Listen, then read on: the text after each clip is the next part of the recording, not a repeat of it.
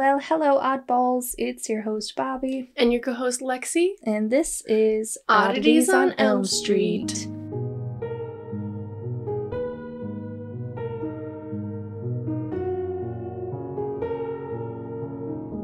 Welcome back. Or if you're new, welcome. Episode 23. I almost said 22. That was last week. 23. You'll hear this. Week 16. Yay! Oh my gosh. I wanted to say that if you haven't listened to last week's episode, we did listener tales, finally. So frickin' go back and listen to it. Yeah, and if you have, a story that you want to share with us. Or two. Or three. And if you're going to end it by saying, let me know if you want to hear the rest or the others. The answer is yes. Yes, we do. So, you know what? Just skip that step and just go right into the other At story. least one of those people has already sent in the rest of their stories. Julia? No. Kaylee. I believe it's Kaylee. Ah, Kaylee. Love you.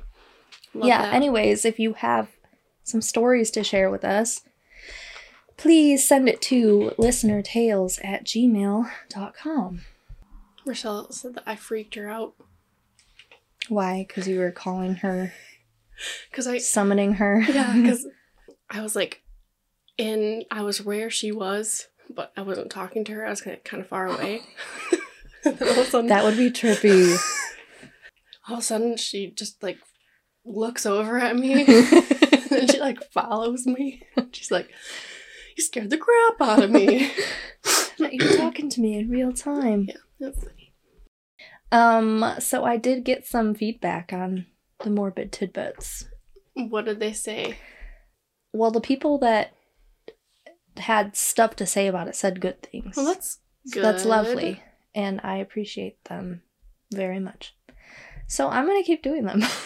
Yeah, what you got this week? So this one is a little tiny true crime story. It's about a Colorado dentist that has been arrested for allegedly killing his wife by poisoning her protein shakes. Did this happen recently? Yeah. Yeah, and I'm just now hearing about it. Usually it's women who use poisoning. That's a good point. I actually never realized that, but now that you're saying it, it makes sense. Yeah.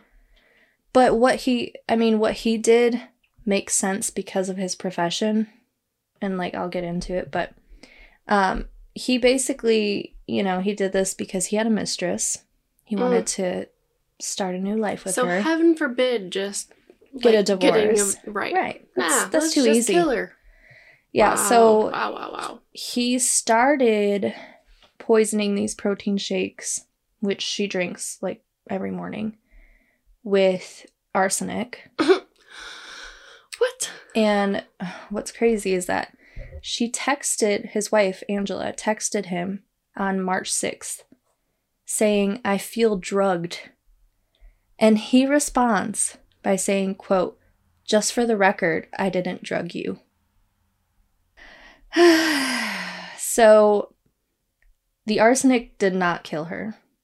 So what he did is decided to order potassium cyanide to his dental office. That's why I said it makes sense, because of his profession. Yep. He told the supplier that he needed it for a surgery. And so after he ordered it, he told the manager not to open it when the box came in, but another employee opened it anyways. And he told that employee that there was a ring in the box. But then the employee was like, that's no ring. Not really. So he contacted the husband. His name is James. And he said, I know what's really inside the box. And then James was like, my wife, she asked me to do it. She wanted the cyanide for herself. It doesn't get any stupider. So yeah, up until that point, the wife, Angela, she had already went to the hospital feeling ill. Like she's been drugged. Yeah. And then she's like unknowingly ingesting the cyanide that was put in her protein shakes. She goes to the hospital 2 more times before her final visit on March 15th.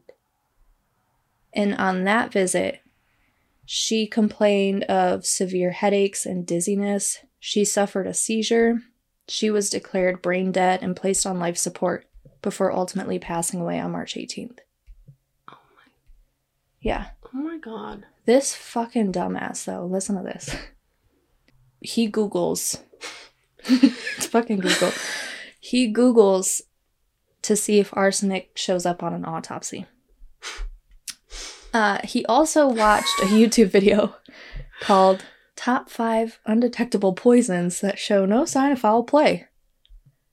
And they found receipts in his email showing his proof of purchase of these different poisons. And then they find these intimate emails with an orthodontist from Texas. And while his wife Angela is dying in the hospital on life support, he flies his mistress to Colorado to come visit him. While she's in the hospital? While she's in the hospital dying? on life support. So... Are you fucking serious? 100% serious, yeah. And does this bitch know what's going on? I don't know. And that's what I want to know. I'm sure we'll learn more with the trial, because this just happened like 3 weeks ago. And they had 6 children together. 6? 6 children. Yeah. So oh, he is like the most literal piece of human garbage I've ever heard of. So fuck that guy. Wow. Yeah. Wow. Yeah, I'm definitely curious to see like more of the details when they do come out. Mm-hmm. So I'll have to keep an eye out for that. Please do. This damn cord, I'm telling you. Sorry. I'm like, do we know how old the kids are? Like, are there some of them that are old enough to be like, why the fuck isn't dad here? I don't know. Yeah. There's just, that's I don't know. crazy.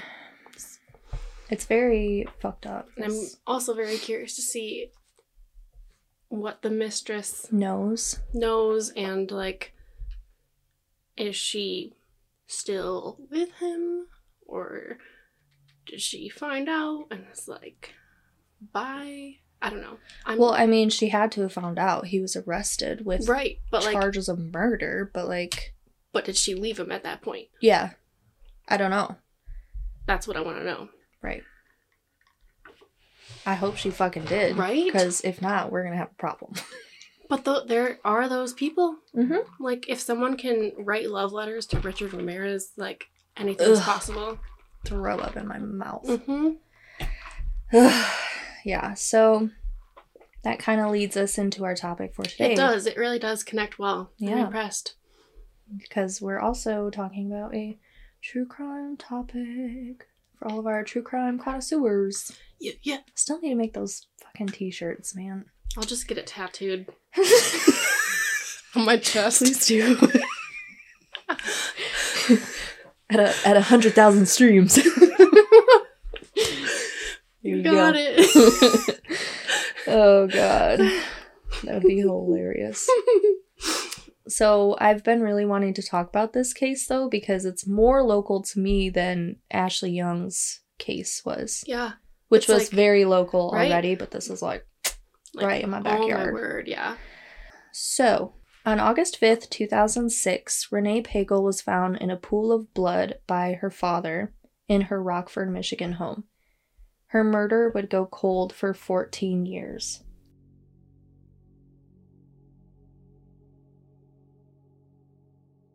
Renee Pagel was a 41-year-old mother of 3. She worked as a teacher at Kent Career Technical Center, KCTC. I did not know that that's what that stood for, but we just call it KCTC.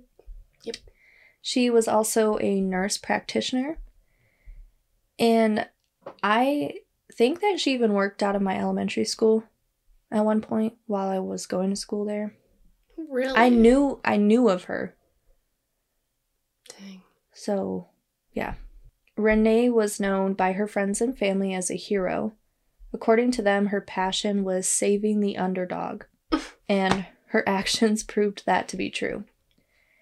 When Renee found out that her student's father was suffering from kidney failure, she selflessly donated one of her kidneys to him, even though he was a complete stranger to her.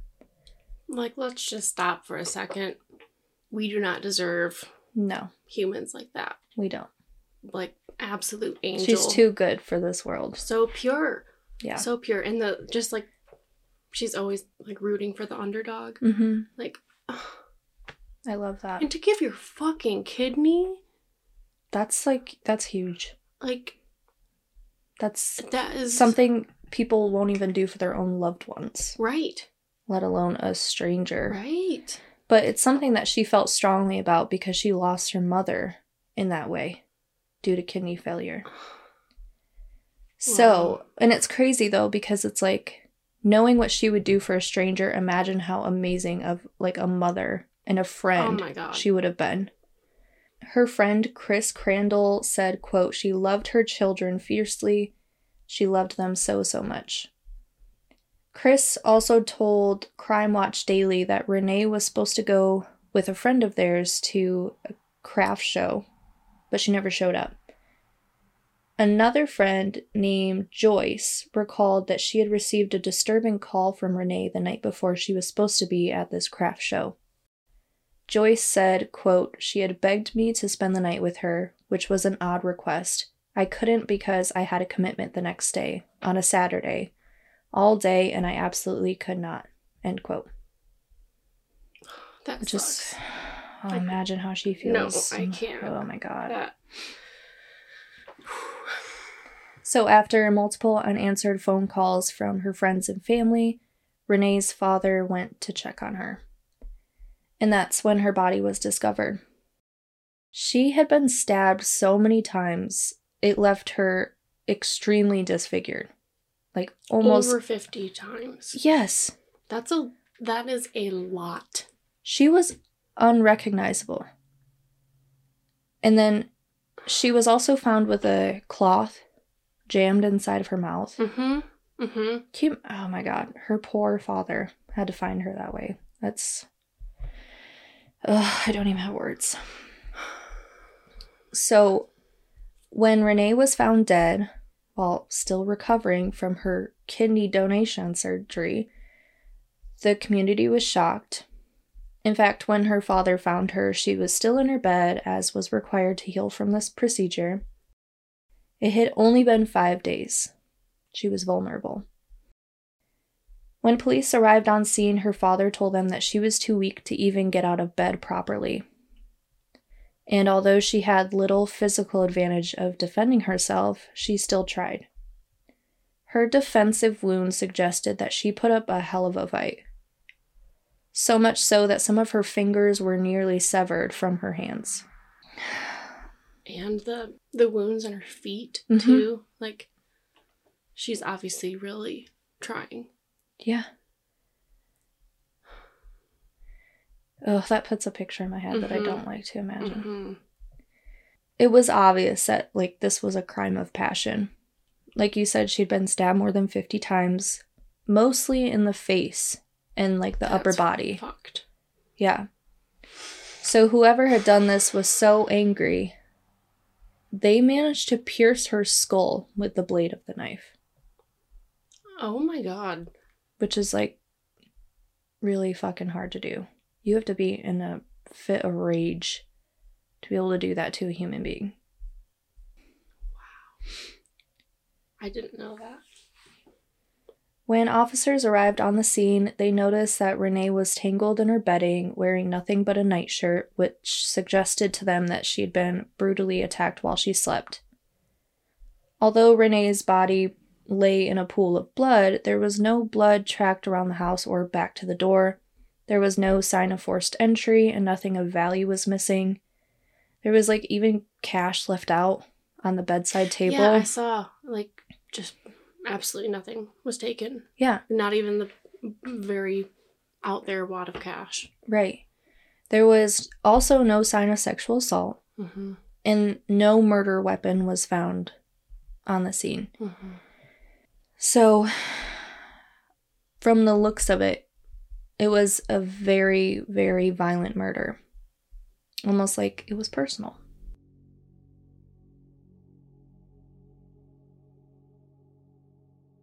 For the people who knew Renee, there was little mystery here. Only one person could be capable of her gruesome murder. My question was, when are they going to arrest Mike? Said Renee's friend Joyce. Renee's friends say that when it came to the father of her children, Michael, things were very complicated. And after a few years of marriage, these disparities became more and more noticeable. Renee's friend Joyce recalls a fight that took place about 2 years after the birth of their twins. She said that was the first night that Renee had actually spent the night at her house, but it wouldn't be the last. Joyce also talked about how her and Renee spoke on the phone every single day, and that the two of them talked at length about her relationship with Michael. She said, quote, Renee was a little concerned that he had some anger issues. She actually sent him to a physician to have his testosterone checked. Wow. Because she felt like it was not in balance, and perhaps that was driving his anger. That's huge. I mean, that's when you know it's really bad. Yeah, you have anger issues. Like, to send him to get his testosterone checked? Yeah. I've never heard of that. Yeah, that's what I mean. Is like, that's when you know it's like a real problem. Like really concerning. Yes. So Joyce told Crime Watch Daily that things began to get weird when Renee, quote, discovered that he was taping her phone conversations. Which I still don't know what that's about. Like, what was he trying to catch? I feel like he was just gathering evidence for the divorce, which I'll talk about in a minute. I guess, but it's still... But he has nothing on her, I mean. What, you want to record her talking to her friend about how fucking angry you are? Right. Yeah, I don't know. By all means, go ahead. Yeah, do you think that's going to do you a favor? So yeah, after learning that, Joyce told Renee that what Michael was doing was really disturbing, and she was concerned for her friend. But it's actually Michael who files for divorce. According to Renee's friend Chris, he served her with divorce papers sometime in March and moved out of their shared home in the summer. But the couple's problems didn't exactly go away when Michael moved out. Now, you may be asking, why would he do that? Like, what is his motive? He's already filed for divorce. Why not just let it be over? Well, Michael wanted full custody of their children, and there was absolutely no way that Renee was going to allow that to happen. Not only that, but he wanted the house, and he wanted Renee to have to pay him alimony. It's important to note that Michael didn't really have, like, a steady job.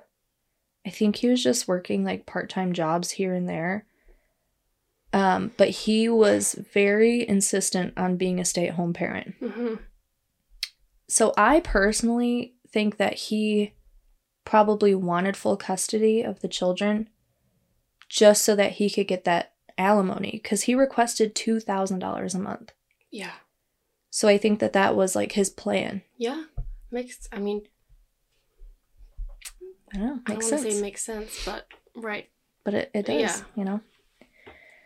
I just feel like there's intention behind everything he's trying to do. Like malicious intention. Yeah. So during their divorce hearing, the judge, I think this is so funny, the judge actually told Michael to get a job. Yeah. Like, love a good judge. I know, I love this man.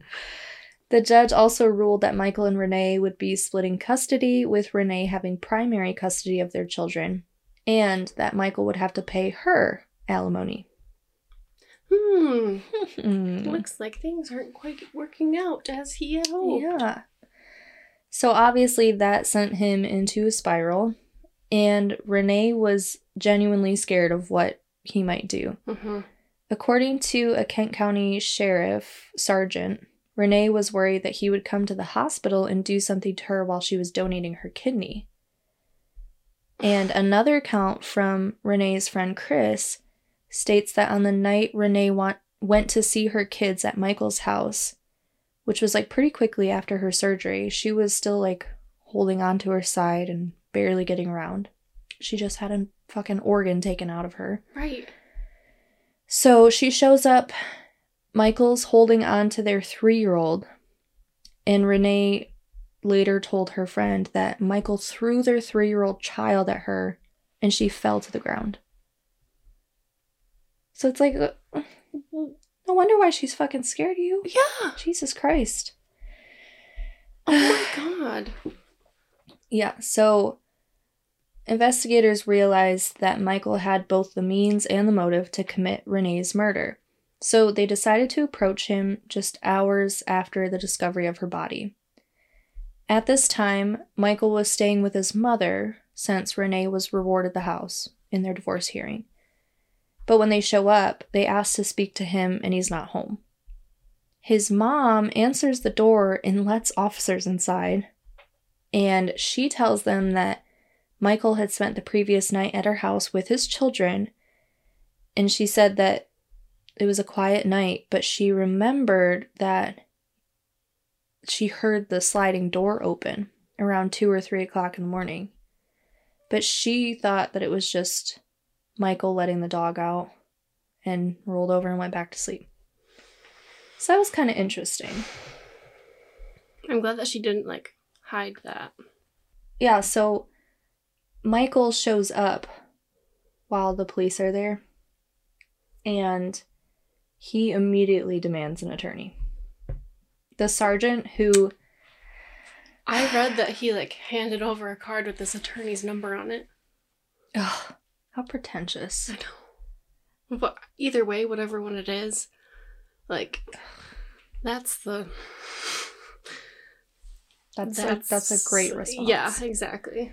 Yeah, so this Sergeant Johnson, he said, quote, he didn't want to know anything about her condition, didn't want to know what happened, just stated that he would prefer to talk to an attorney, end quote. That makes you look so innocent, Michael. Like, I get, yeah, you want an attorney, but for that to be the first fucking thing. They haven't even told you, yeah, like, you don't even want to know what happened to her? Like, the mother of my children is dead, but, like, just give me an attorney. Yeah. Okay. So once he gets his attorney,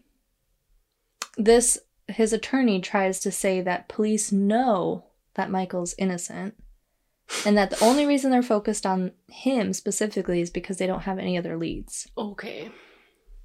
And supposedly, Michael has an airtight alibi.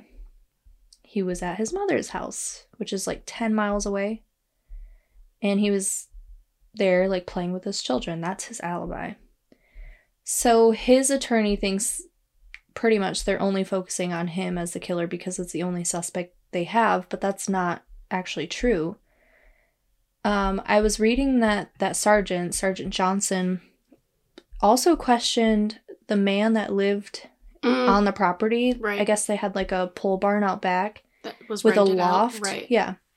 So this man rented out this pole barn on Renee's property. He was there the night that she was killed.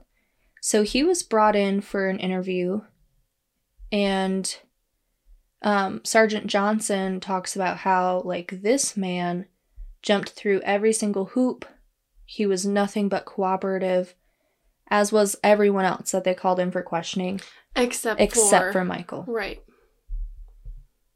So, through his attorney, Michael denies any involvement in Renee's murder and says that he's just as worried as everyone else that there's a killer out there. I'm rolling my eyes so hard right now. He fears for his own safety. Oh, shut Poor the fuck Michael. up. Some people think that Renee's friends and family have taken things too far. Because, I mean, if Michael really is innocent, they're pretty much, like, ruining his life. You know? I'll pretend to care. They, I guess, they made really public accusations that I would he's too. her murderer. Mm-hmm. And while Michael won't talk to police about anything related to Renee's death, he has complained to the police about what he calls harassment from Renee's friends. His idea of a harassment, you might be asking. Oh my god, what? He was receiving scripture cards in the mail. And his family and him felt that he was being harassed because of that. So much so that he says he was forced to move out of his neighborhood. Because he was getting scripture?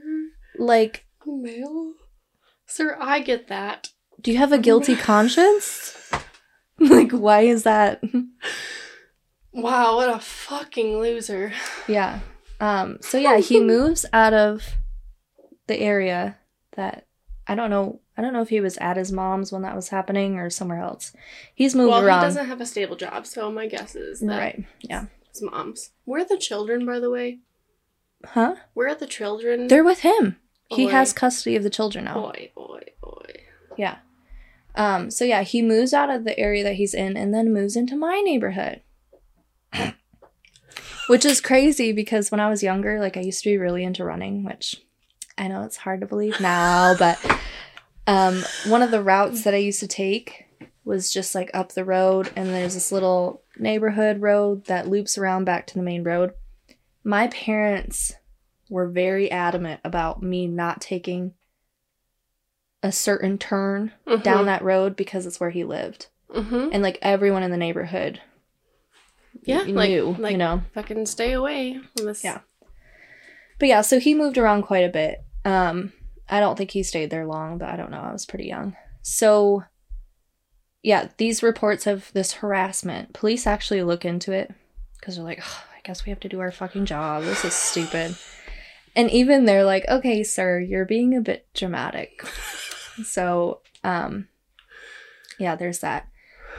They did get a warrant to search his home, but they didn't find anything that linked him to the crime. The murder weapon still wasn't found. There was never any DNA matched. And police even call in Michael's brother, Charles, for questioning, which I heard Charles's nickname is Bo, but we're not going to call him that for the sake of my child, please. I don't ever want to. Nope. Charles. So Charles, just like his brother, he supposedly has an airtight alibi, so he was cleared. So for years, the case sat untouched as detectives continued to search for clues or leads until they finally received a breakthrough, and it comes from Michael's brother.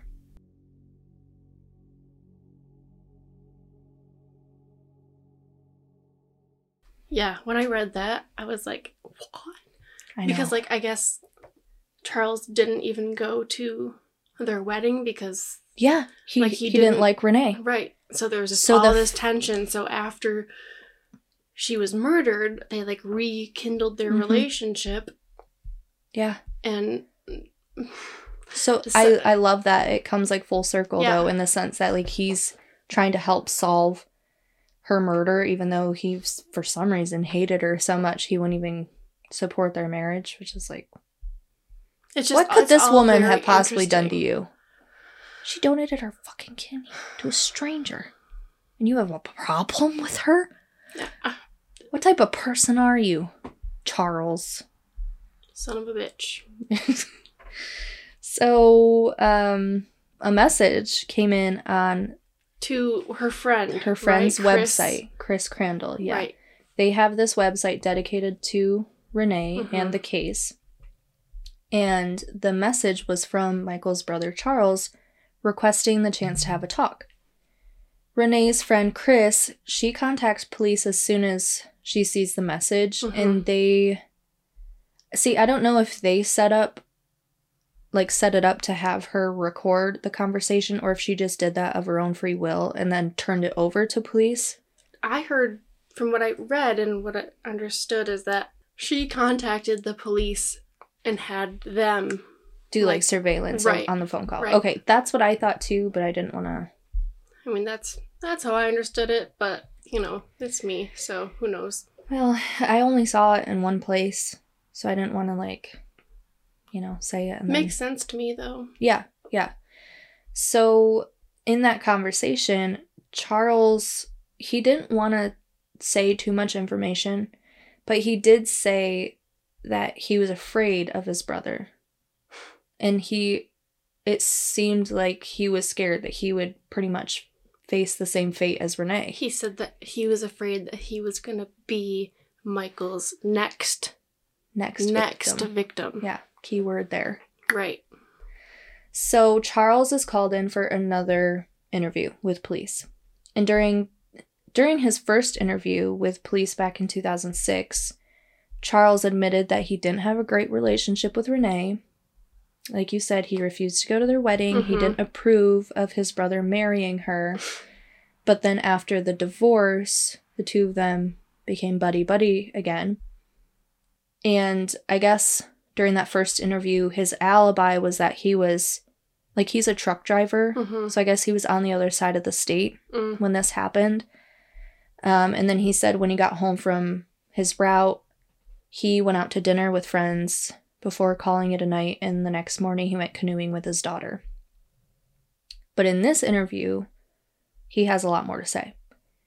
He revealed to police that his brother Michael was in fact the killer, and that he had even shown him the murder weapon before throwing it away.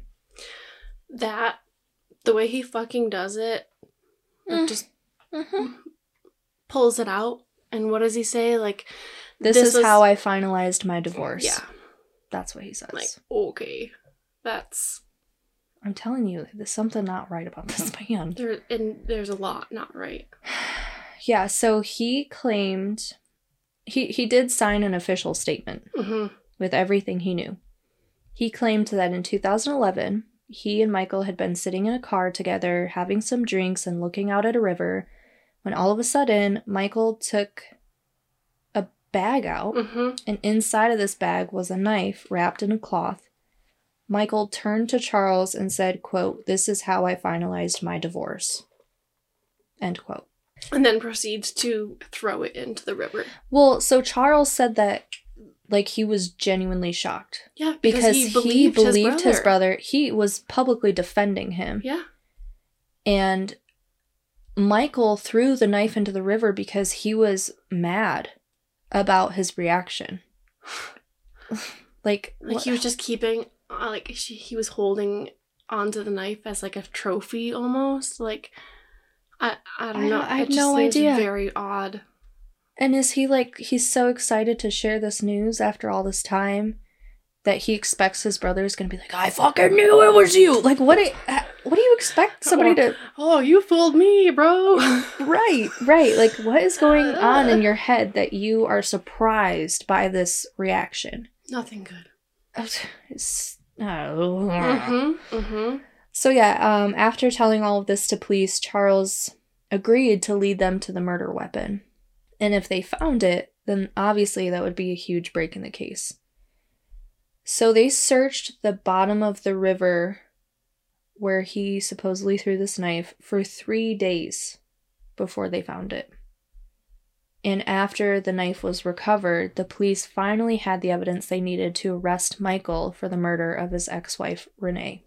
Police arrest Michael in February of 2020, 14 years after Renee's death, and charged him with first-degree murder and felony murder. He agreed to this guilty plea. But then in May of that same year, during his hearing, he had a big surprise for everyone in the courtroom.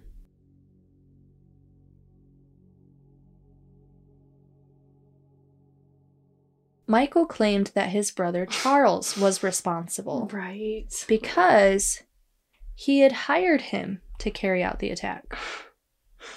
He said that he made sure that he wasn't at the scene so he could establish his alibi. He's so smart. Oh my god. You know, nobody's ever thought of that before. No. I can't with this man. He just makes me so angry. He only accepted responsibility for her murder under the guise that he wasn't actually the one who carried it out.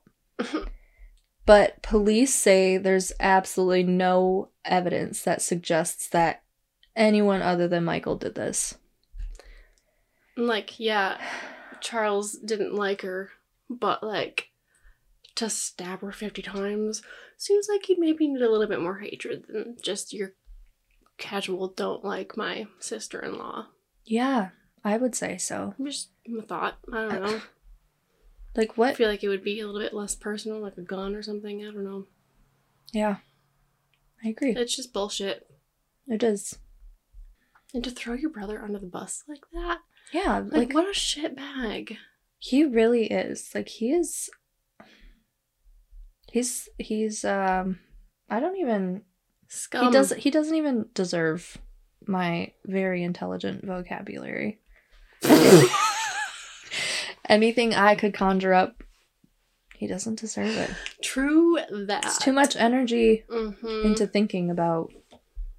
So, with his children behind him, he pleaded guilty to second-degree murder, a sentence that carries at least a 25-year term.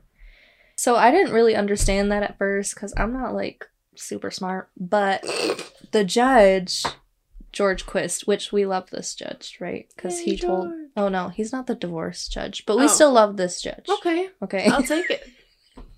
Doesn't really matter, but we love him. So, George Quist, he said that he didn't give Michael a life sentence because under the guidelines for a second-degree murder conviction, a life sentence means that he would be eligible for parole after only 15 years. Barf.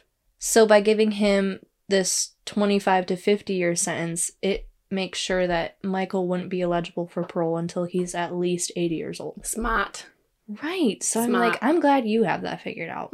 He was given the chance to speak during his trial, in which he blamed, quote, the stress of the divorce and custody battle.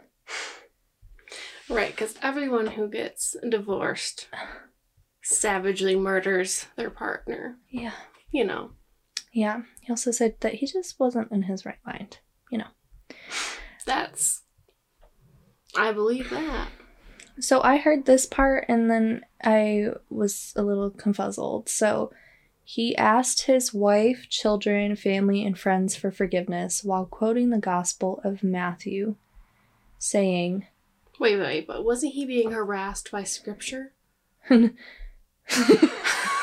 You right. Well, what I was confused about was he's asking his wife for forgiveness. Renee? His ex-wife, Renee? Or did he get remarried?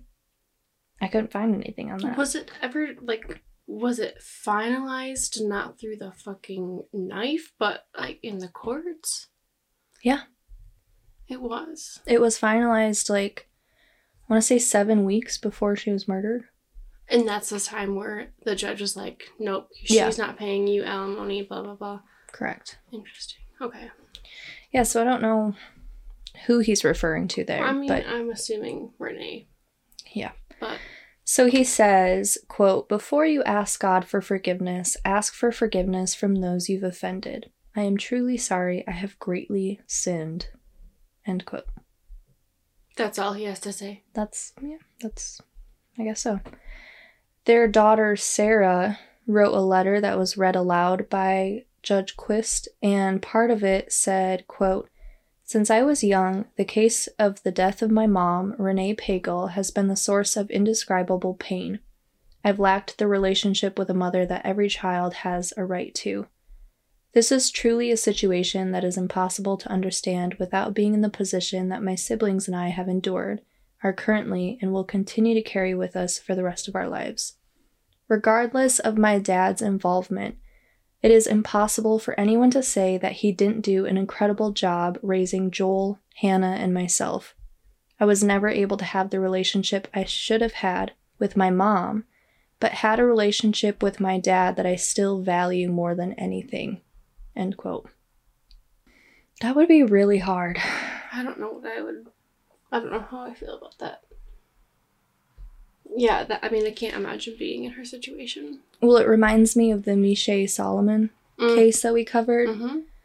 Like, she's grown up without her mom because she was taken from her by her. Like, her mom would still be in her life if it weren't for her father. Right.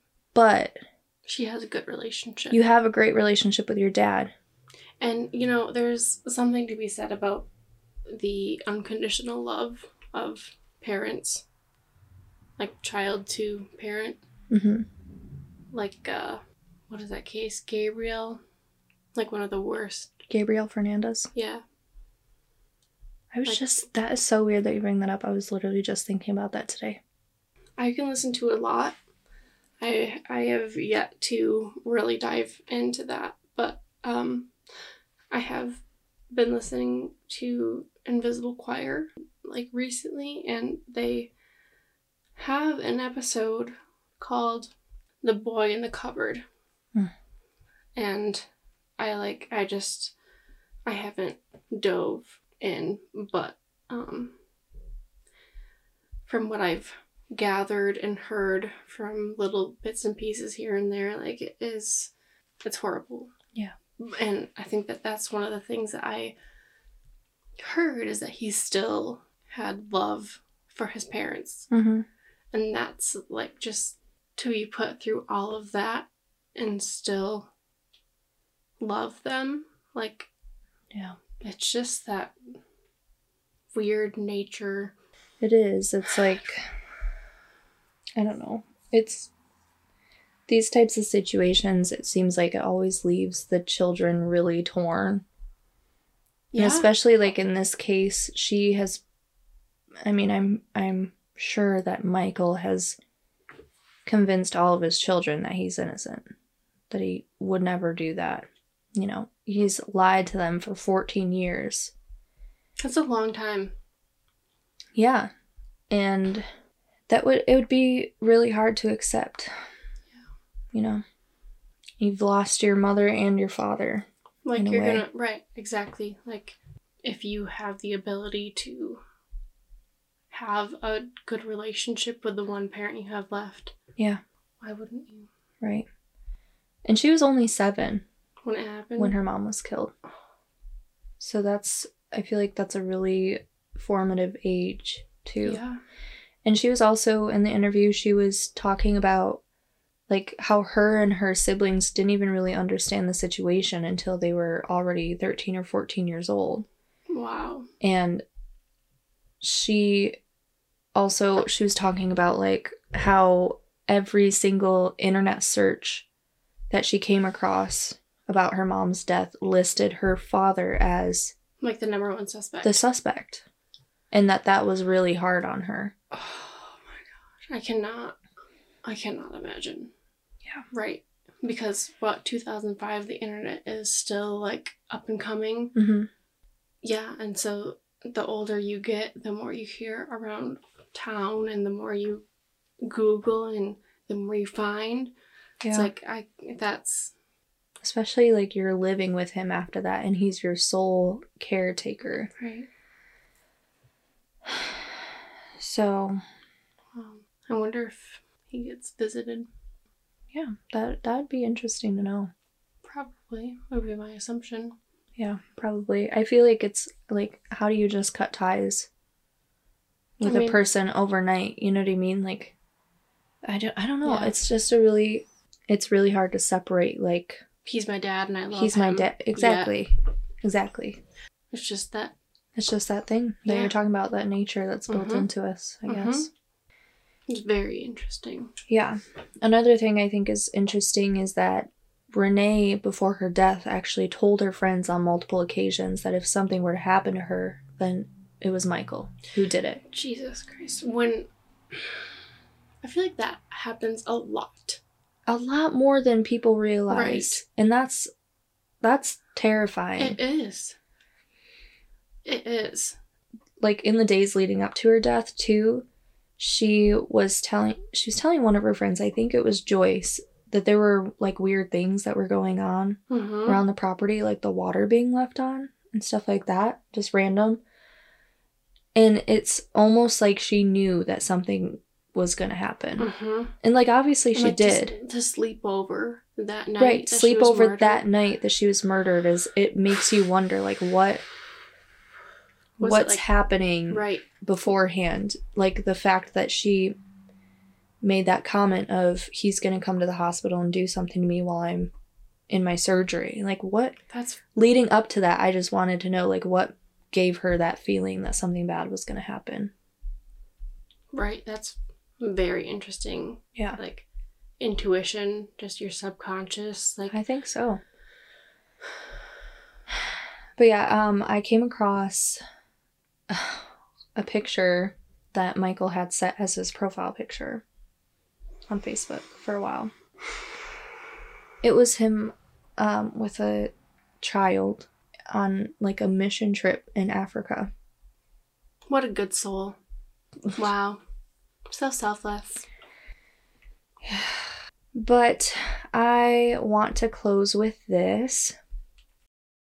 I thought it'd be just cool to see, like, what the man who received Renee's kidney had to say. You know what? I was wondering. I'm so stinking glad you looked into that.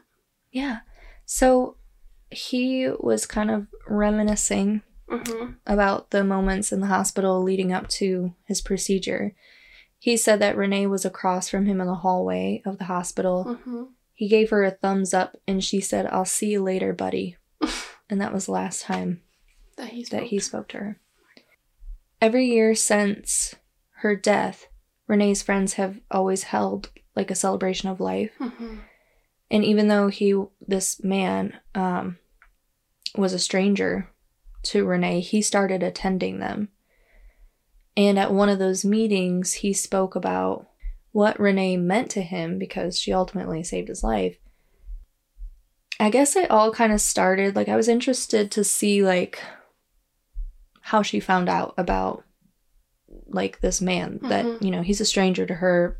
I know it's through her student or whatever, but this guy's daughter was a student of Renee's, and she's, like, Renee was such a good teacher that she started to notice a pattern in this girl's writing topics.